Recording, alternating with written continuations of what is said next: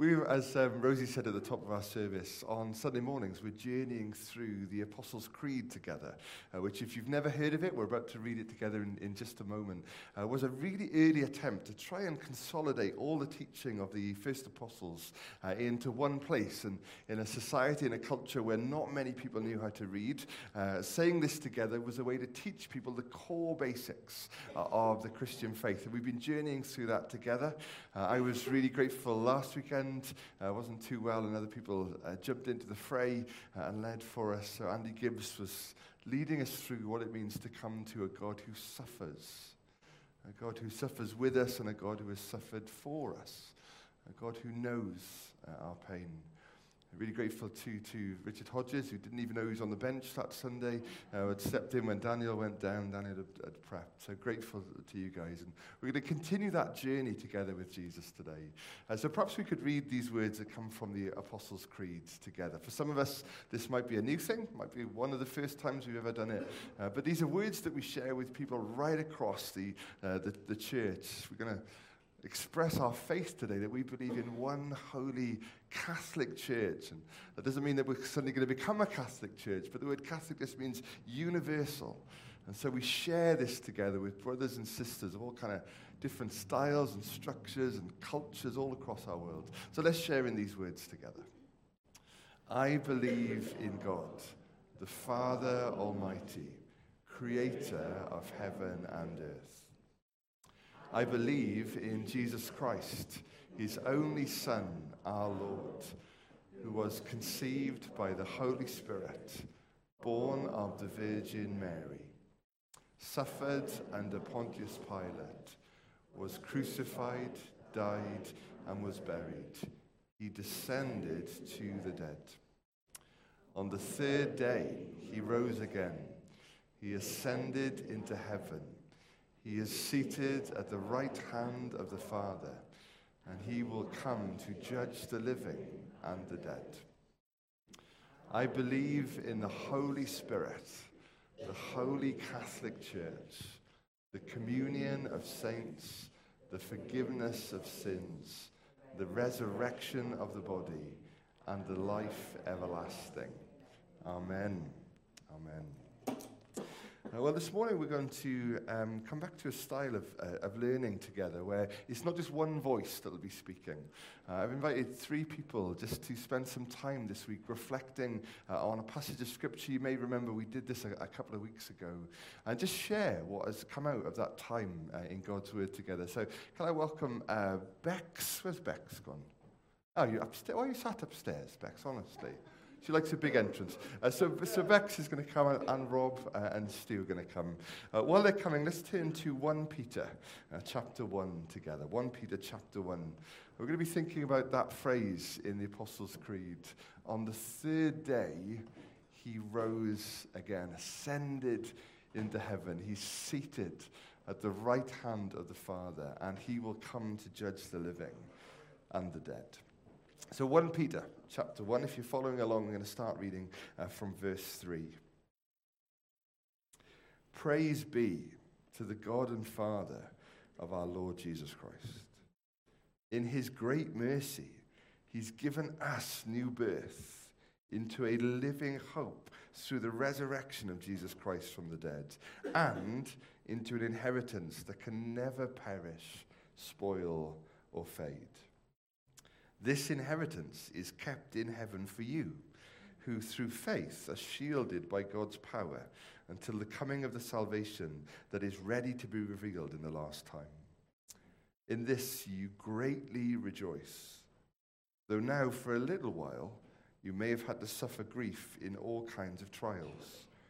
These have come so that the proven genuineness of your faith, of greater worth than gold, which perishes, even though refined by fire, may result in praise, glory, and honor when Jesus Christ is revealed.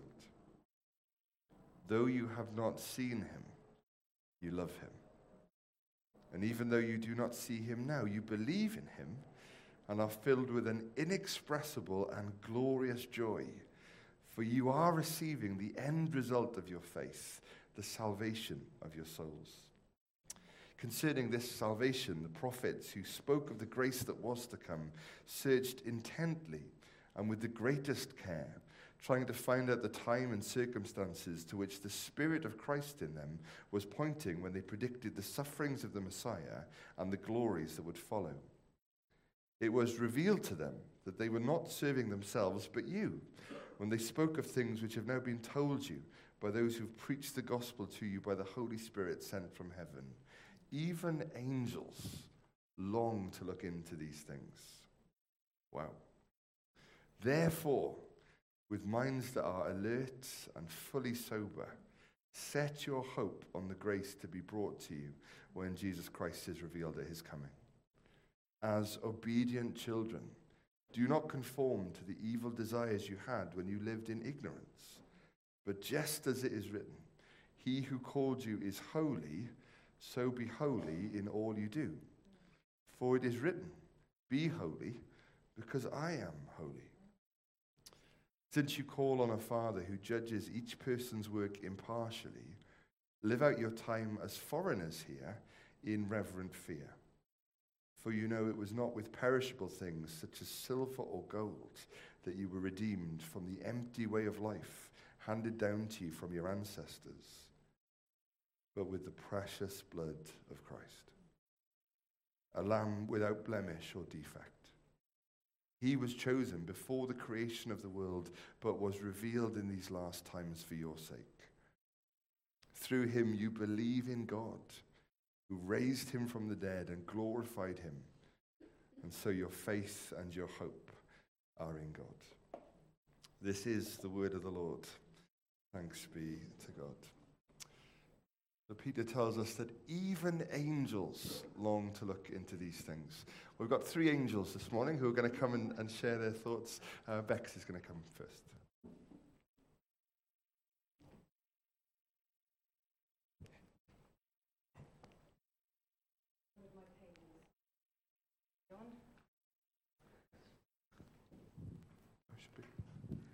I've numbered my pages, so if I fall on the floor, I don't have a Boris Johnson moment and start talking about Peppa Pig.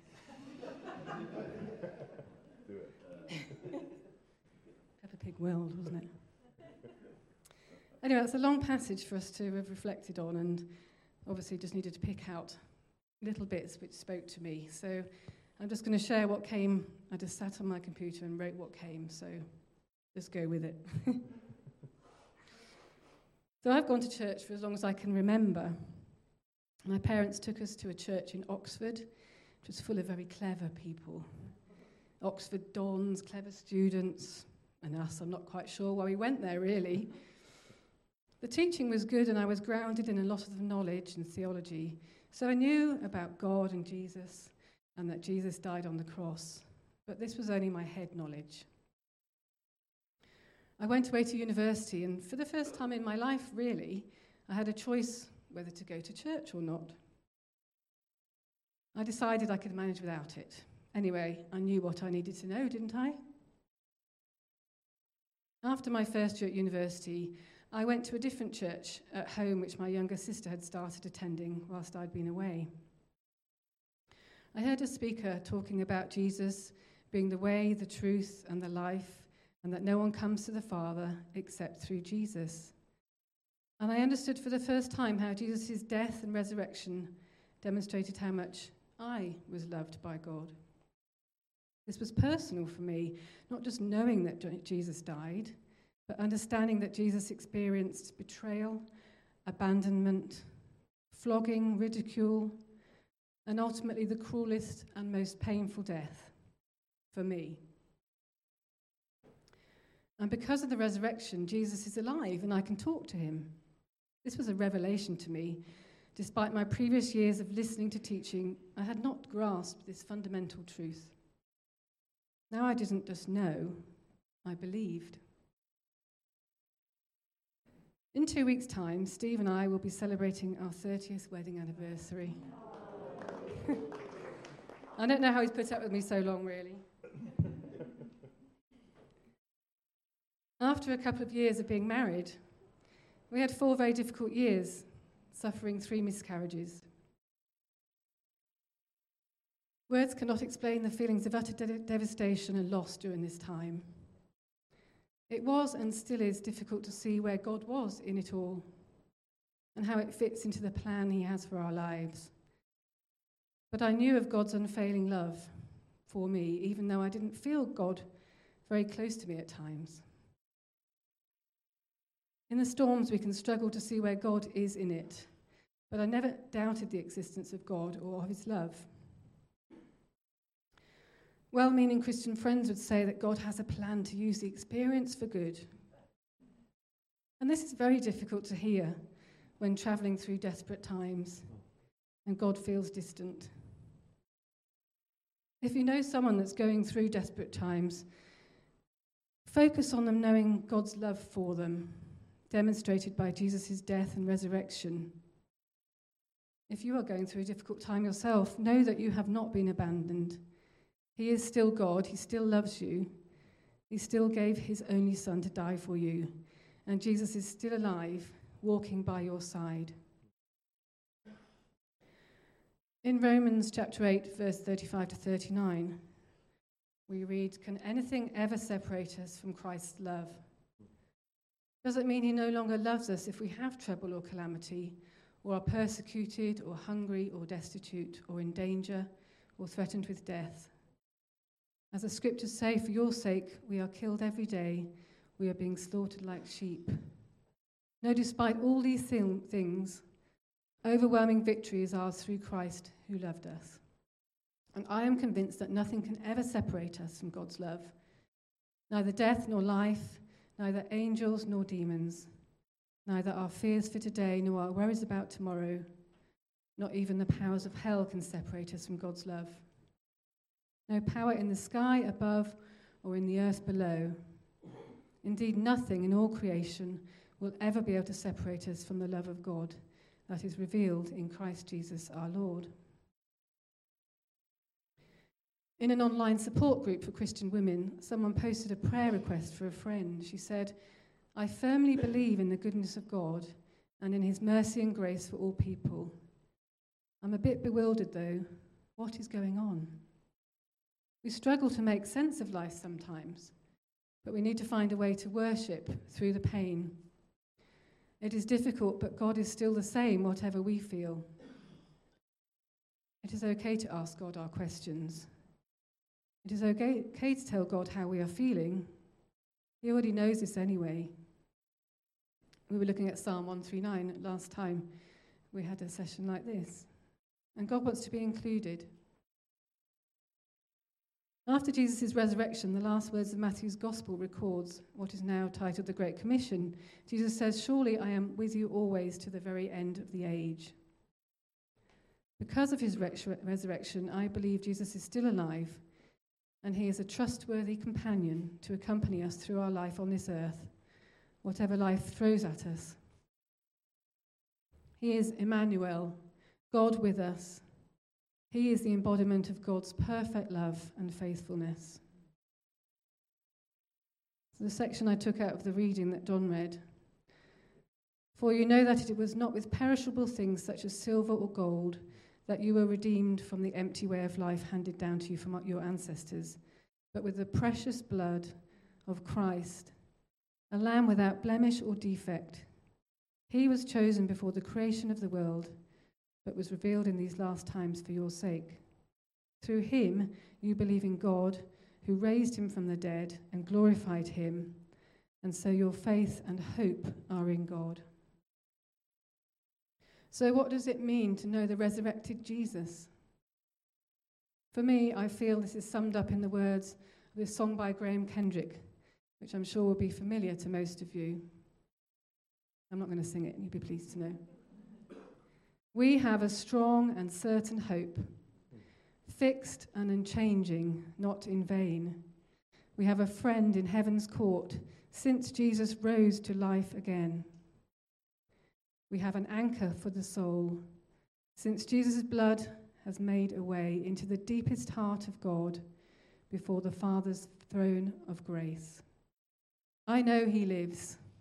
Jesus is alive and he reigns in glory now. I know he lives, and with him we'll rise. Hallelujah. I know he lives.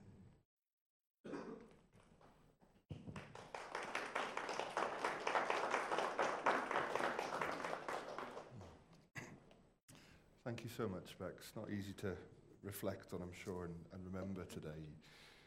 It's wonderful to know, isn't it? That's that song that we sing, Bex reminded me of as she was sharing. All through the storm, your love is the anchor. And very often we have questions, don't we, about why we experience things in this life and why life in this body can be so tough.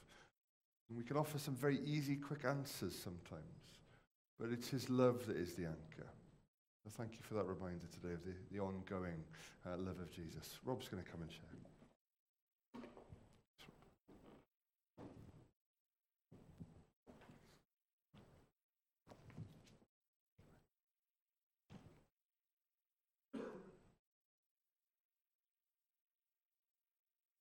Before I start reading what I prepared, I just wanted to say that God is amazing.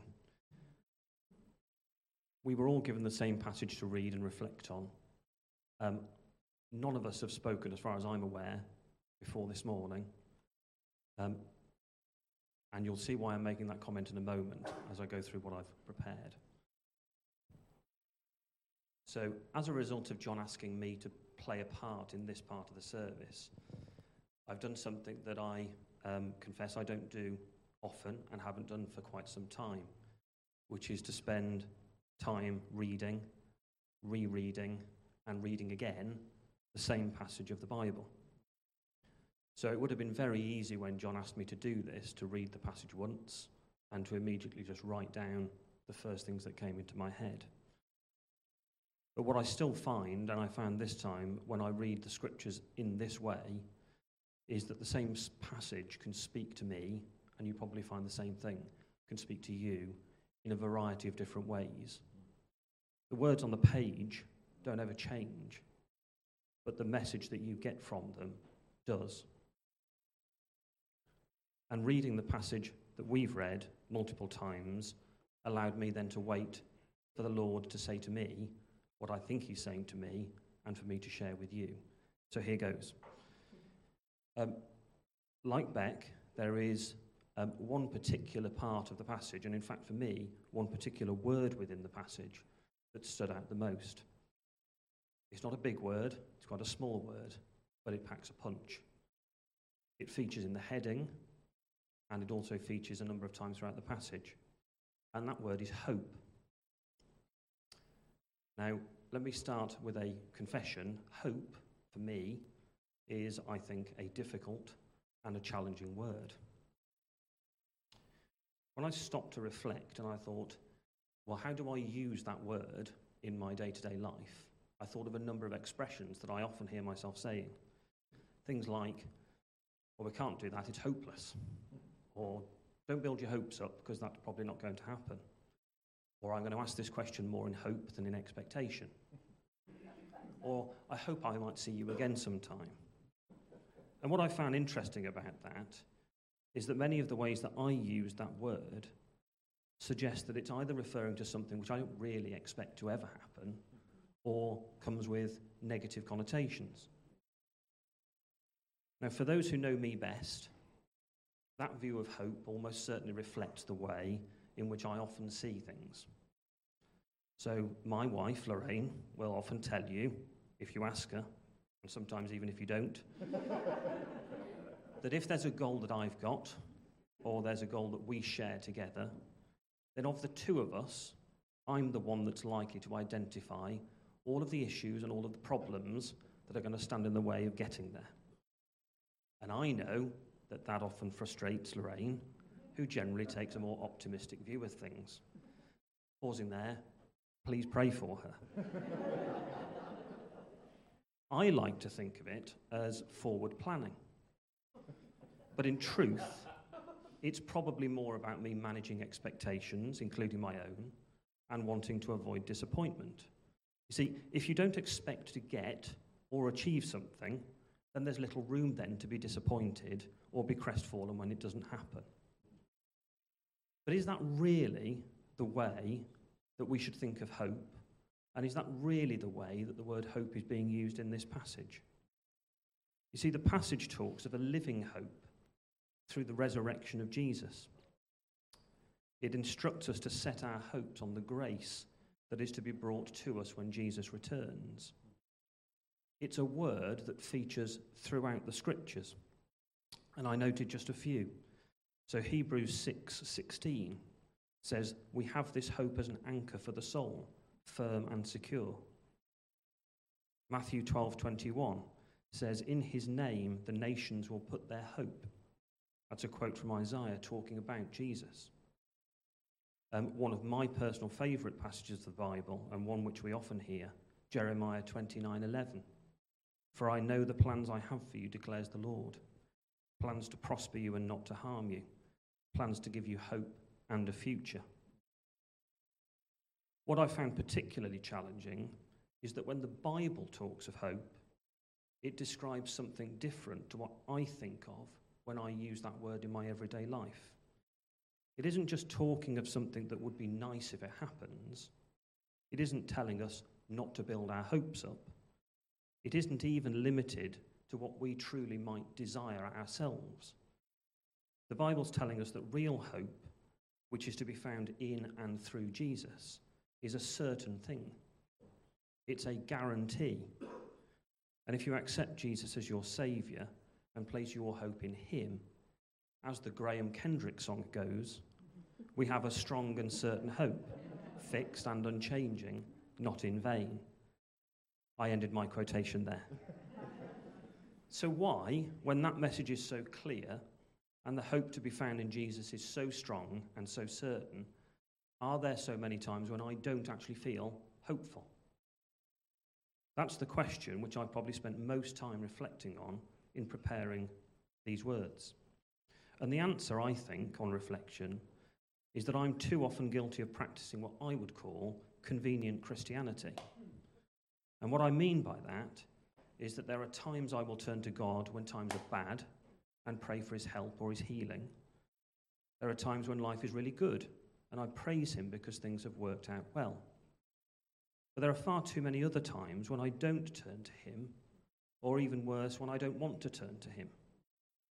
And I suspect many of us can think of times when we've found ourselves in that sort of situation. It is hard to continue to praise God when things are not going well. It's also difficult, sometimes in my experience even more difficult, to praise and be thankful for our, what I would call, bog standard everyday existence. Now, on the recent Bless course I did, which John led, each week we were invited to identify a discipleship focus for ourselves at the end of each session. And it was a way in which we could try to be closer to and more like Jesus. And one of the focuses I used one of the weeks was to spend time each day thanking God for the small stuff of everyday life that I think I too often forget, take for granted, or don't appreciate.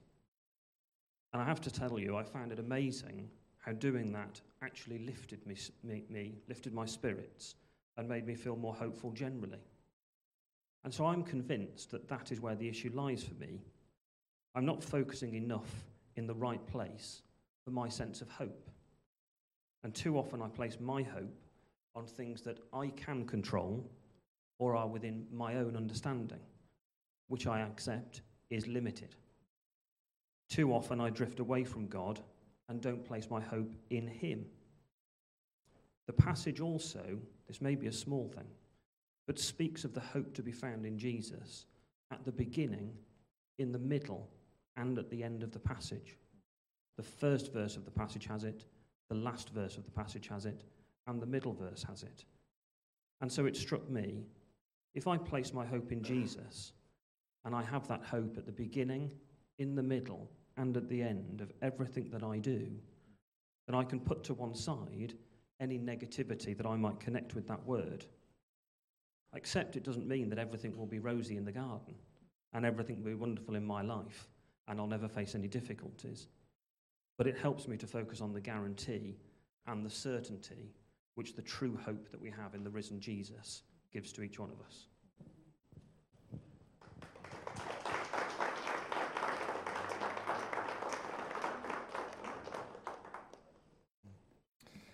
Thank you, Rob. Thank you. And Lorraine, we will be praying for you.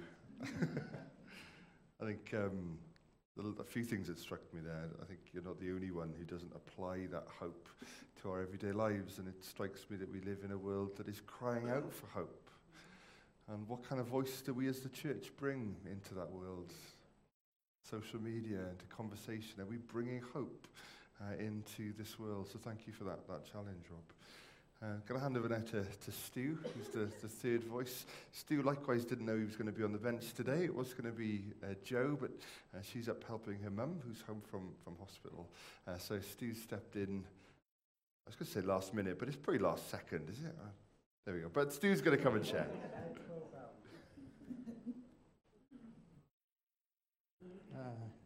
Right.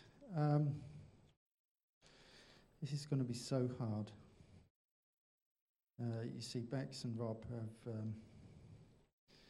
have been cogent and clear and able to, and you've all been able to follow exactly where they are at and what they mean. And mine is going to be ramshackle and confused and confusing.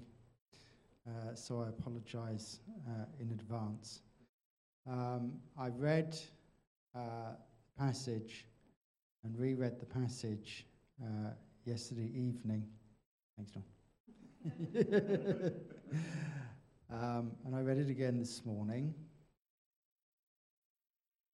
And then John read it.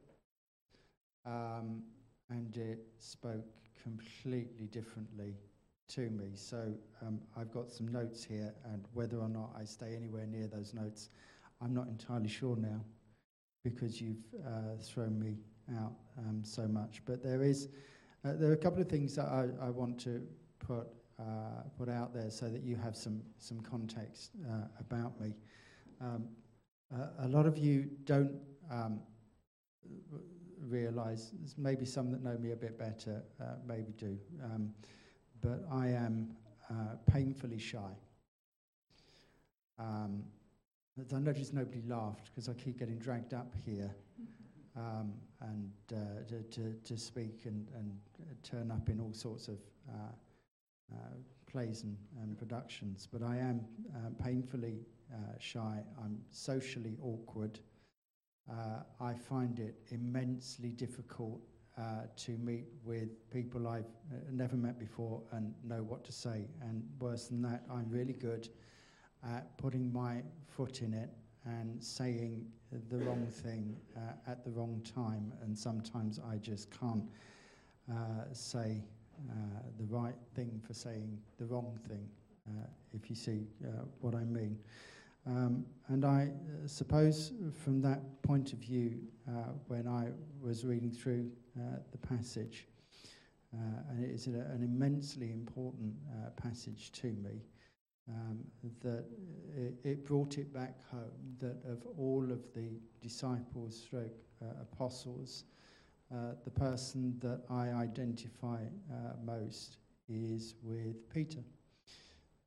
Because he was socially awkward, was really good at putting his footing in it and saying just the wrong thing at the wrong time, even though he was really trying to be the kind of disciple that Jesus would really be proud of and have a real understanding in. And yet he was to be the rock on which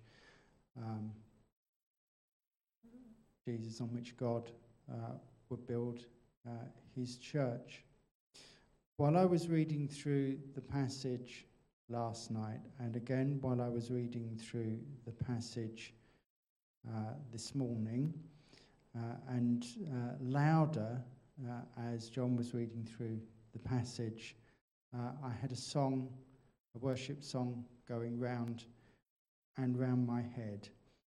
And I shall leave that point there for the moment, maybe come back to it a bit later.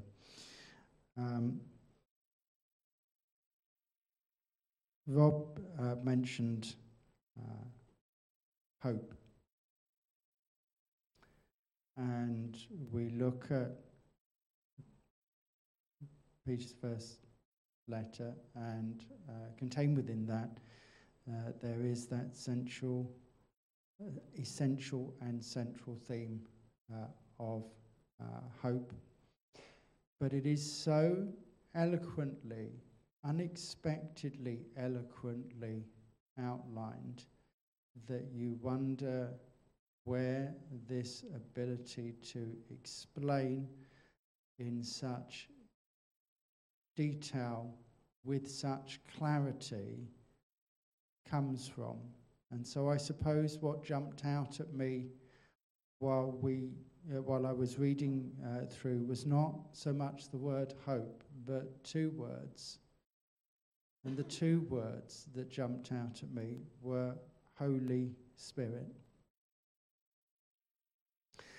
I'm fairly convinced, in terms of my own understanding of Jesus' word, of the Gospels, and indeed of the whole of the Bible, that without the Holy Spirit, I would not only be unable to follow what was going on in any real and convincing sense, but more importantly, I'd be unable to share that with other people.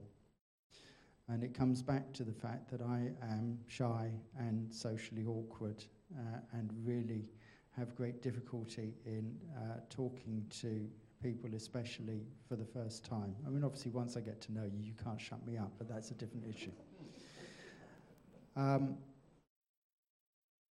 The Holy Spirit, once upon a time, had no play in my life, and therefore I managed to invent a character called Stuart who could get up onto a stage and talk, who could introduce himself into new social situations and get to know people. And all the time, I would know that in the back of my mind, I was really behaving in a way that was quite fraudulent, because what people were presented with wasn't me. In a way, it's just as well that I was quite fraudulent, because my personal feeling is that if you were presented with the me, with all of the sinful thoughts and deeds, with all of the bad behaviour that I am guilty of, you would shun me. You wouldn't want to know anything about me. And then Christ entered into my life in what I often like to say is a very sneaky and underhanded way, but that's not true. What he did was to, any of you here like watching old silent movies, what he did was he tied me to the railway track, and along he came on the steam engine to run me over, and all the time calling out to me, "You ain't going to get it out of the way of this, you know." And what I've found, having allowed, I stress, having allowed Jesus into my life, because he was there all along, what I found is that now when I stand up, it is not such a fraudulent act. That what I do is that I pray very hard and allow the Holy Spirit to lift me up and bring me up and find the words that God needs me to impart to you at any particular time. And I'm able to do that. So when I look at this particular passage, this particular letter, I'm not looking at it necessarily in the context of the individual words. I'm looking at it in the context of saying, well, if somebody is socially awkward, somebody who so easily comes out with the wrong thing, somebody who could betray in such a fundamental way, is able then to be redeemed through Christ and brought up in front of people to explain faith in such a clear and eloquent way, then perhaps I can go somewhere along that line with the Holy Spirit's involvement in my life.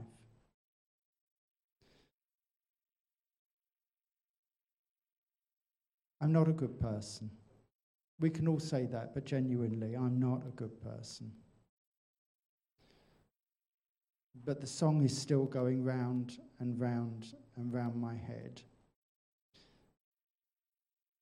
And I'm not going to sing it any more than Bex was going to sing hers. And it's not Graham Kendrick, I'm afraid. Would have been lovely, wouldn't it? Wouldn't that have been perfect symmetry? So I'm going to recite the words, and you will recognize as soon as I do.